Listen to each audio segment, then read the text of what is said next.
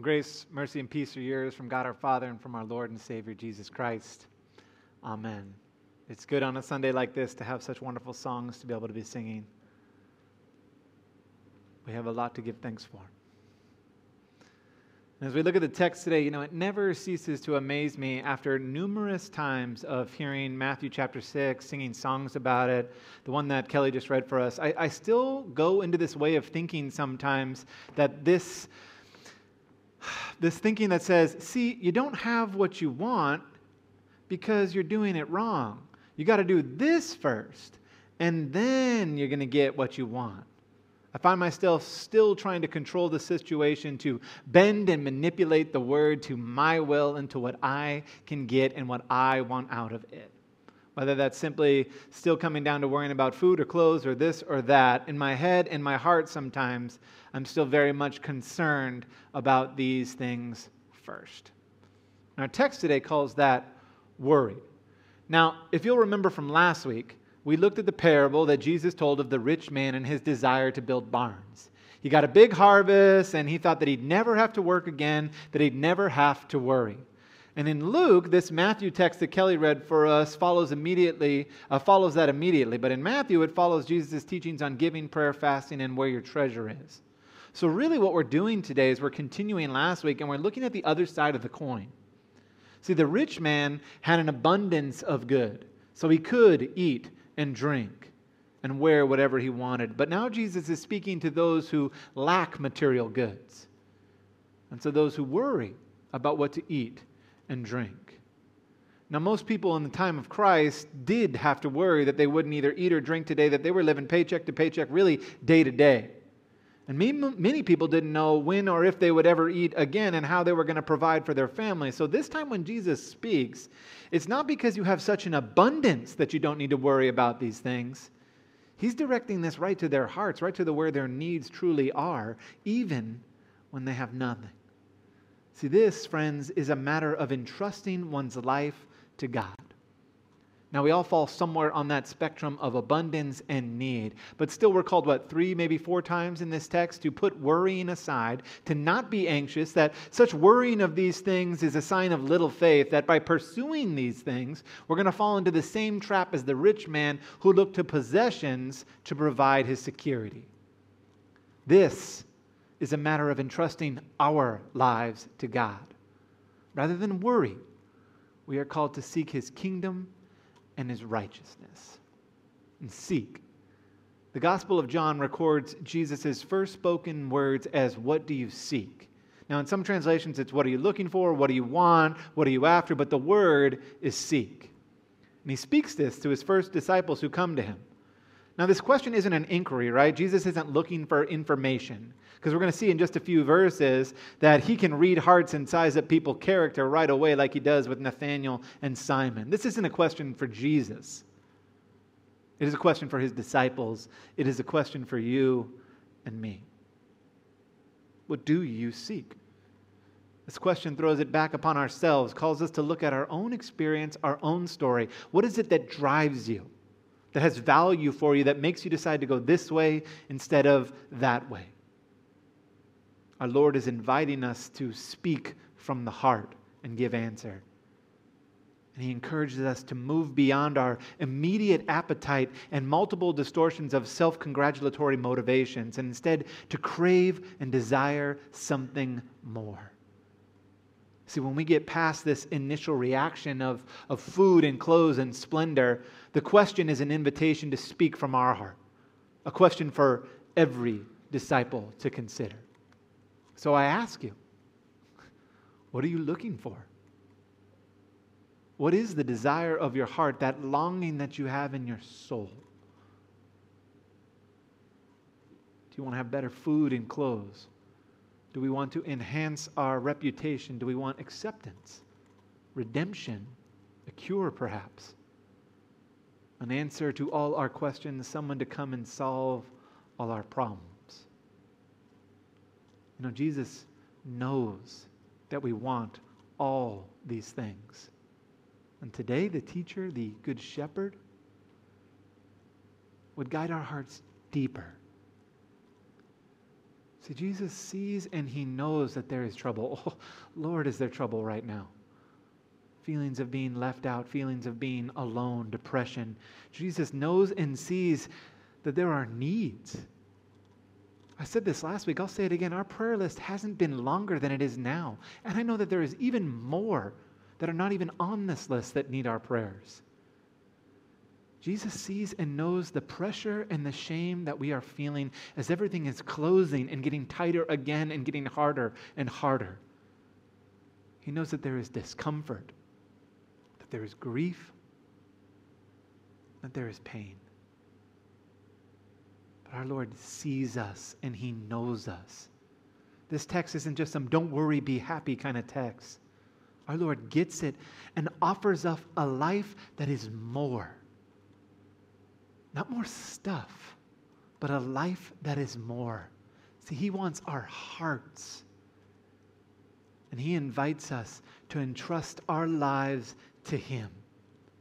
And so he says, seek his kingdom. This is not a kingdom about the future ages, that in order to enter it, you must be in heaven.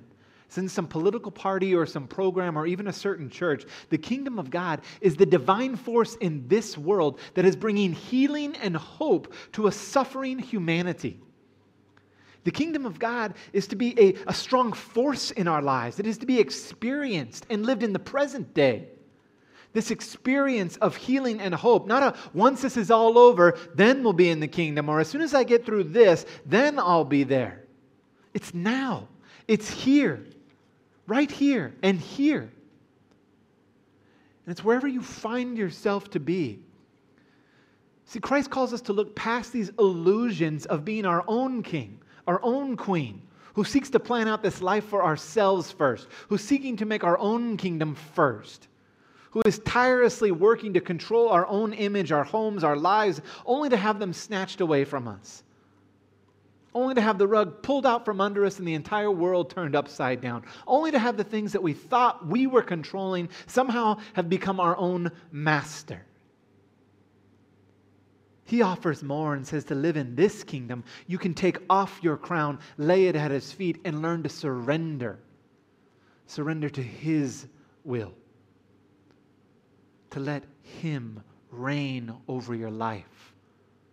To choose to follow him daily, or as we like to say, to die to sin and daily rise with him instead. Friends, this isn't easy. It's not easy. I think of the skit that I saw once about the rich man who was told to leave all his possessions and follow Jesus. And he walks away. Peter in the skit comes running after him, right? Trying to stop him and tell him how it's going to be worth it. The rich man looks him up and down and says, walk away from all of this? What did you give up, Peter? Getting up at 3 a.m., back-breaking work, reeking of fish, being sore? Yeah, you gave up a lot, but look at all that I have. Who would walk away from all of this? I pray that we do.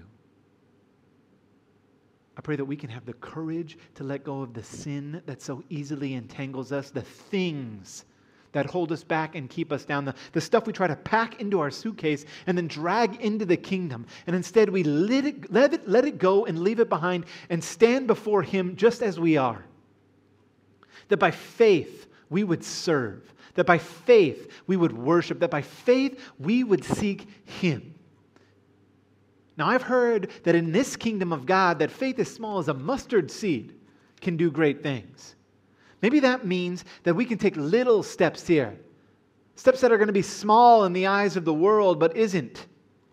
Isn't it just like our God to take something small and make a huge change in us and in his kingdom?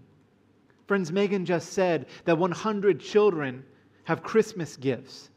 We're not going to be there to see their joy on their face. And 100 children really doesn't make a dent in the world all that much. But to the one it certainly does.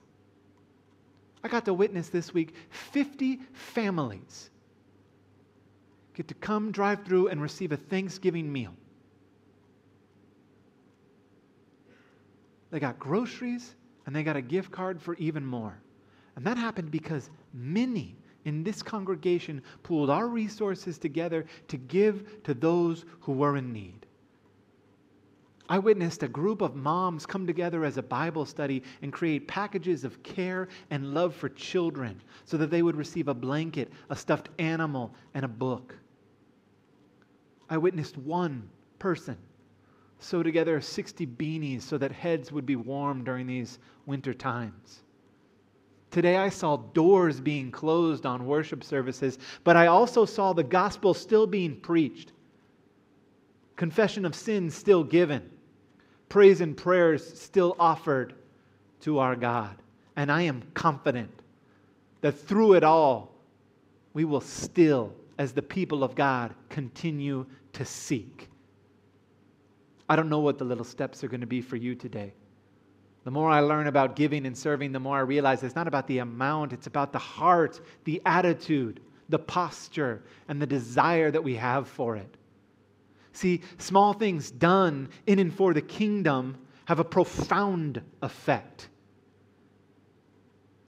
And this heart is the representation of the inner self, the inner person. The Pharisees only cared about what it looked like on the outside, but God sees the heart.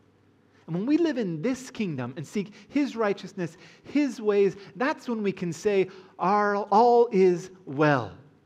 Doesn't mean I'm going to get more things or that I'm going to get what I want because I've given or served. It simply means that my life is well, my soul is well.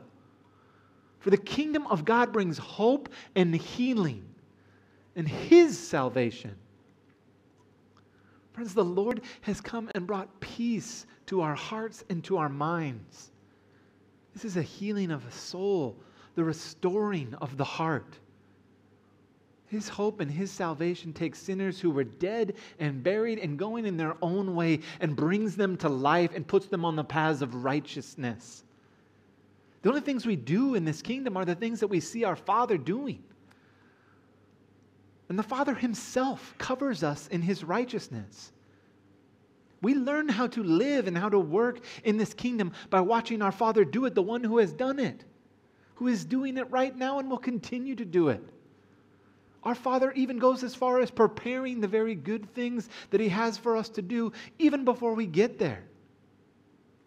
And it is the Father who clothes us in love, patience, kindness.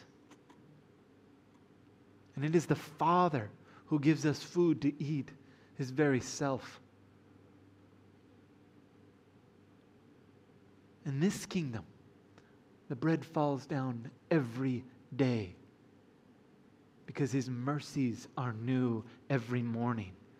And in this kingdom, His kingdom, there is someone who stands next to you in the fire. Someone whose arms hold back the waves and calm the storm. For in the kingdom of God, we are not alone. God Himself is with us, gives us His Holy Spirit. And God the Father connects us one to another. Goes as far as saying that nothing would ever separate us from Him because of the love that is in Christ Jesus our Lord. And I promise you that no amount of physical distancing is going to keep us apart in spirit. For if death can't do it, quarantining certainly can. So things may not feel so familiar right now. Traditions might look a little different in the days ahead. But what's here never changes. For through it all, His kingdom and His righteousness reigns. It's why we can, in complete thanksgiving, read and declare this psalm that Pastor Tim sent out to us over this week via email. I love this psalm because you can look at it and you can identify in so many different ways. Feelings of being left out, feelings of being alone, feelings of wrestling with doubt, feelings of grief, seeing how others somehow have it better than we do, feelings of depression, pain, dealing with loss and humiliation. Yet through it all, we scream and cry out and sing verses 5 and 6. Here's our text. How long, O Lord, will you forget me forever? How long? How long will you hide your face from me? How long must I wrestle with my thoughts and day after day have sorrow in my heart? How long will my enemy triumph over me? Look on me and answer, Lord my God. Give light to my eyes, or I will sleep in death. And my enemy will say, I have overcome him, and my foes will rejoice when I fall. But I trust in your unfailing love. My heart rejoices in your salvation. I will sing the Lord's praise, for he has been good to me. The goodness running after us, because we seek his kingdom and his righteousness first. But friends, don't you ever forget that Jesus Christ seeks you. He sees you. He knows you. He loves you, and he is with you.